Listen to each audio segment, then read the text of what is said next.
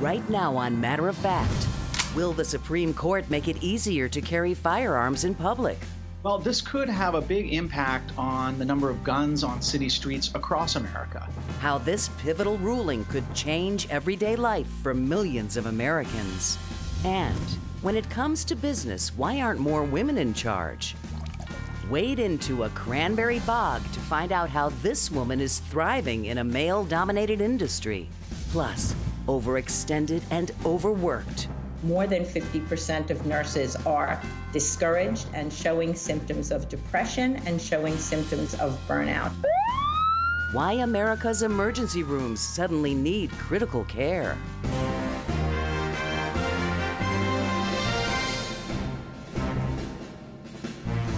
I'm Soledad O'Brien. Welcome to Matter of Fact. It is a blockbuster term for the Supreme Court. The 9 justices are hearing a crucial gun rights case.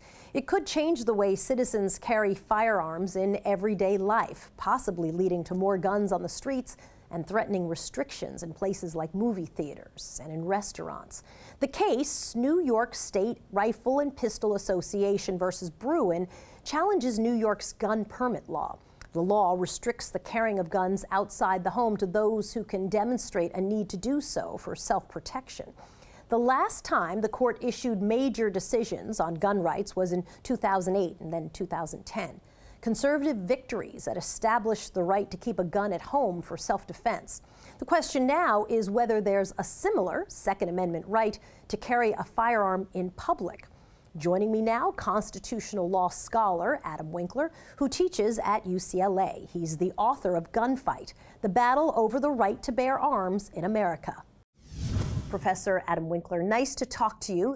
What is the Supreme Court specifically looking at in this particular case? The Supreme Court is deciding the constitutionality of New York's restrictions on concealed carry. Most states allow you to carry a gun as long as you get a permit, and it's pretty easy to get a permit.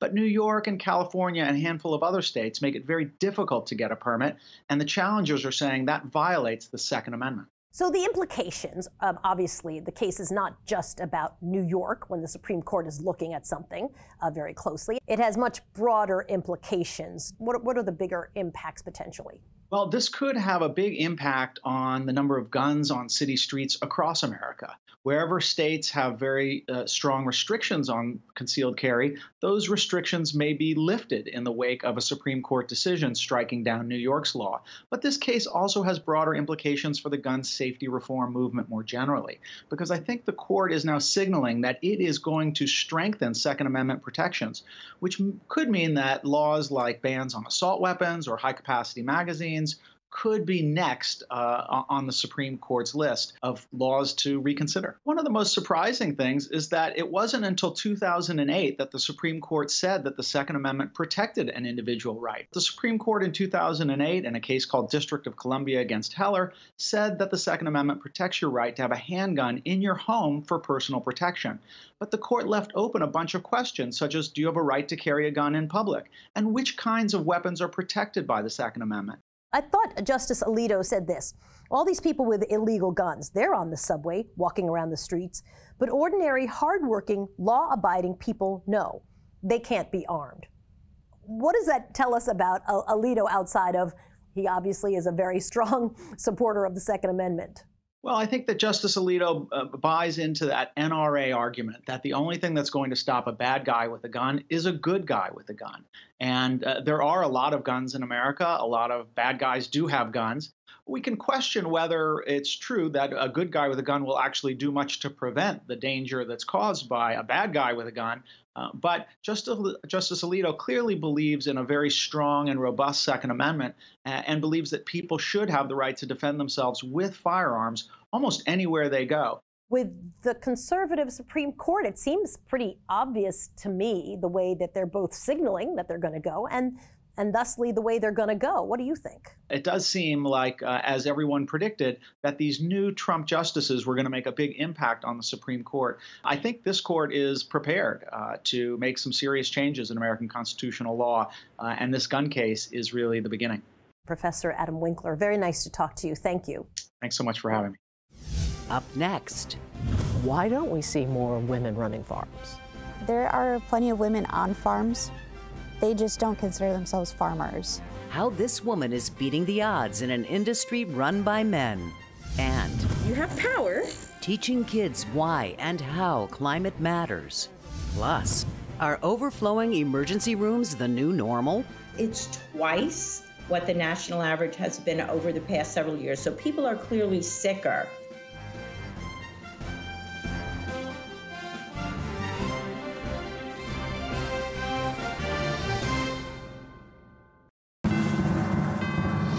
The pandemic's been hard on all of us. Research shows the brunt of the economic burden has disproportionately fallen on women, even more so on women of color. From the first days of the pandemic shutdown, women were more likely to leave the workforce. And now there are new concerns. Women entrepreneurs, for example, report sharp declines in financial support during the pandemic, which raises the question, why aren't more women at the top of businesses? Our special correspondent, Joey Chen, wades into the conversation. You don't have to be hip deep in a bog to learn that just about everything you ever thought you knew about cranberries is probably wrong. People don't realize that we're not in this kind of get-up all year round and that we're not walking through water all the time. Other surprises? Most of the world's supply comes from central Wisconsin. The fruit doesn't grow underwater. That's just for harvesting. And those cranberry guys? Hello, we're Ocean Spray Farmers here at our... Yeah, they were actors. Meet the real thing. My name is Amber Bristow, and I'm a fifth-generation cranberry grower. The family business was passed down from her mother's side. Both Amber Bristow's father and husband married into cranberries. Truth is, women have long taken the lead in farming this all-American fruit. The jelly, now ubiquitous on Thanksgiving tables, was originally canned and sold by Elizabeth Lee, a New Jersey farmer and co-founder of Ocean Spray, today the world's largest cranberry cooperative. Why don't we see more women running farms?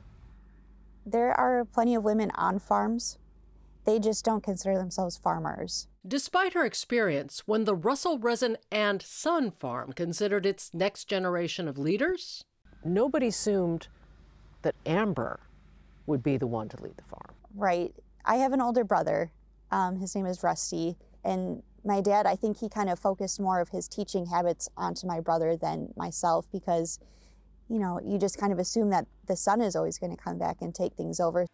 Bristow is quick to add she's always been treated as an equal on the farm, and she hopes her son is part of its future.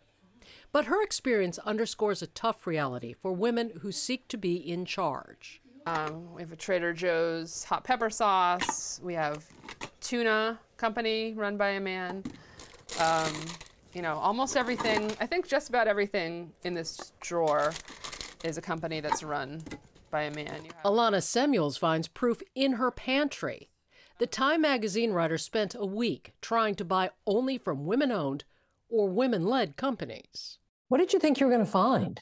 I didn't realize that the products that I use every day, whether it be food or clothes or baby toys, most of those companies are run by men, and that made it much, much harder than I thought it would be. Do you think it would be a surprise to most people? I think in 2021, it would be a surprise. You know, maybe 20 years ago, not so much. But I think about 10 years ago, there was this discussion about the end of men. Men are on the decline. It's women time. And women are really going to start being in these prominent positions. And, you know, it's 2021, and that is just not true. The data bears it out. This year's Fortune 500, which tracks the nation's biggest companies, includes a record number of women CEOs. But that's still only 8%. And for many women entrepreneurs, the holdup is still money. We've seen a lot more no's than yes. I think that's tough to raise that capital. Yeah, very, very, very tough to raise capital. Raham Fagiri's online furniture marketplace, Apt Deco, found support and funding from Hearst Lab, an incubator run by and for women. It's going to take more funds, more women in venture capital, more women in leadership positions. So it's really building that ecosystem where you have a lot more people that look like you in decision-making positions to get to that. Back on the farm, Amber Bristow is seeing new growth and respect for her as a leader and as a farmer. People recognize me and know that I'm not just, you know, like a blonde bimbo out here just for a show. I'm doing the work as well. Doing the work and making decisions as a leader in the future of this business. In Warrens, Wisconsin, I'm Joey Chen for Matter of Fact. Coming up, she's got a 100% success rate when it comes to teaching kids about science. Science is fun. There's too much cool stuff in it. It's a matter of how we teach it. How this teacher makes climate change matter to kids. And overcrowded emergency rooms and nurses and doctors hitting their limits. Why emergency departments are in need of serious care. Right now, world leaders and climate scientists are meeting in Glasgow, Scotland for this year's UN Climate Change Summit. At stake, reducing emissions and finding ways to combat global warming. In his opening remarks, the UN Secretary General, Antonio Guterres, warned we are still heading for climate disaster. Young people know it, and they do.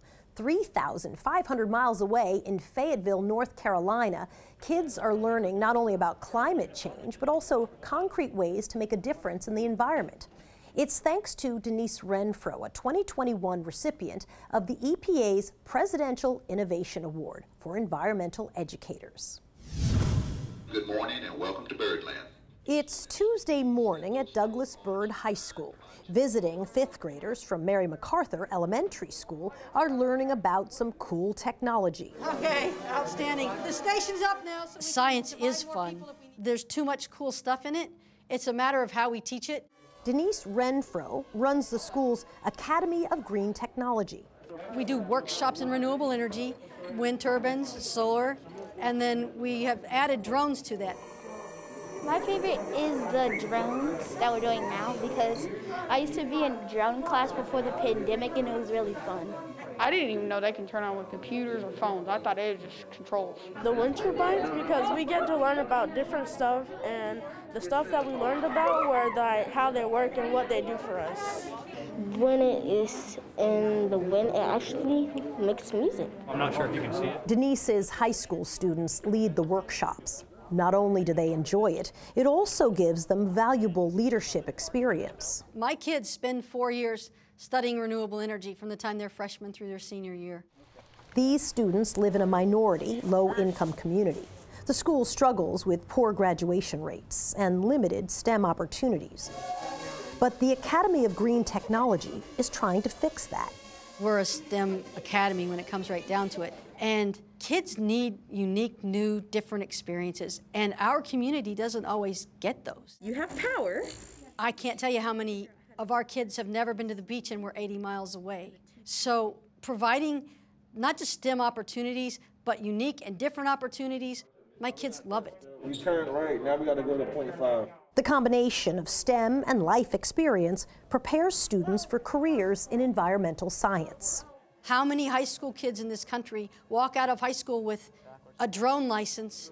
We probably get to 1,000 or more kids a year.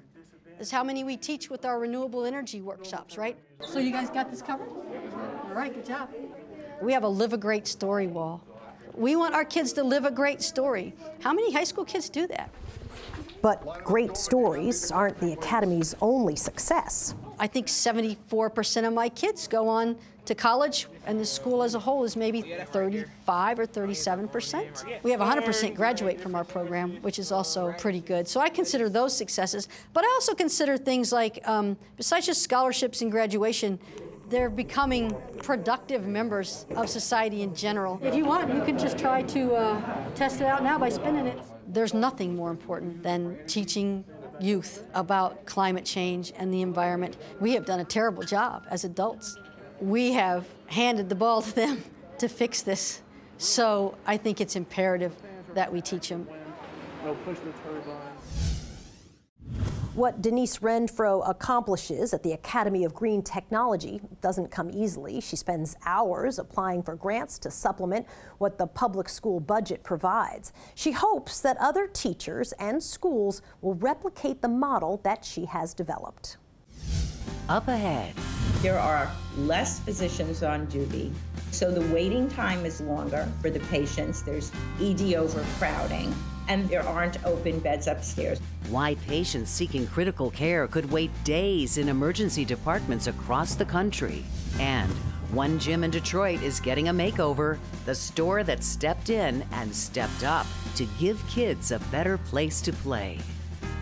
To stay up to date with Matter of Fact, sign up for our newsletter at matteroffact.tv.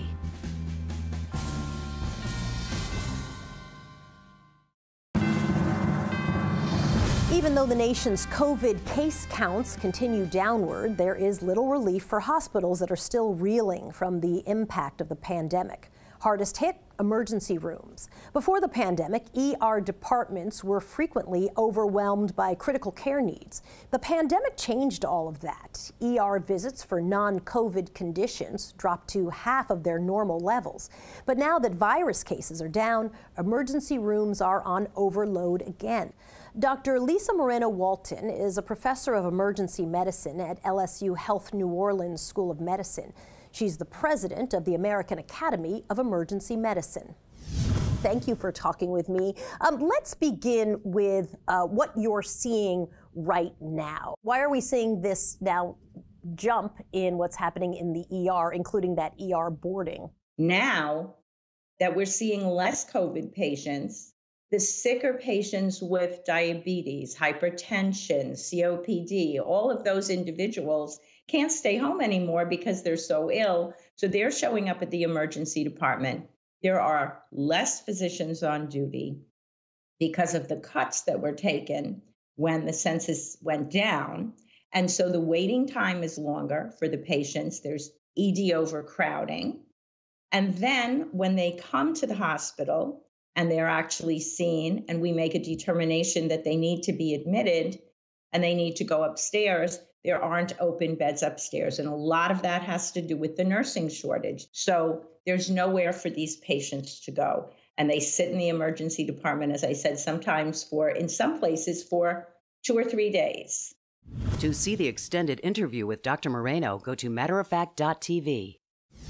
And next, an ice skating rink, a multi-turf sports field, a pavilion. Those are just a few of the things a gym we profiled in East Detroit is now building. We have the heartwarming update.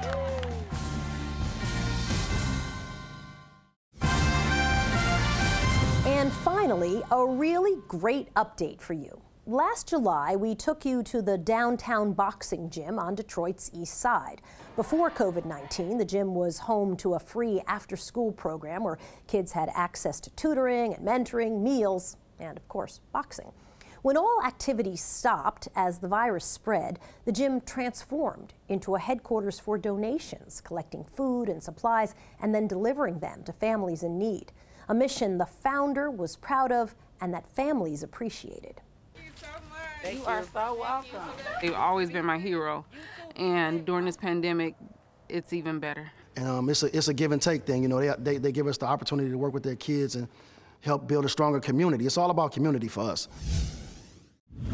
Now, the downtown boxing gym is expanding. The Dick's Sporting Goods Foundation is helping build a massive outdoor complex. This facility will have a multi-sport turf field, a pavilion, ice rink, 2 fire pits, and plenty of parking. It's expected to be finished within the next few months, so great for the kids and parents at the gym.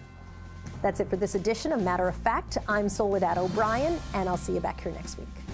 If you missed our top stories about the important gun rights case in the Supreme Court, how a woman is thriving in a cranberry bog, and a male-dominated industry, the students learning about climate change and the incredible teacher who makes it possible, and how overworked doctors are handling overflowing ERs, just go to matteroffact.tv. And listen to Matter of Fact with Soledad O'Brien on your favorite podcast provider. Watch us during the week on FYI, Pluto, and YouTube.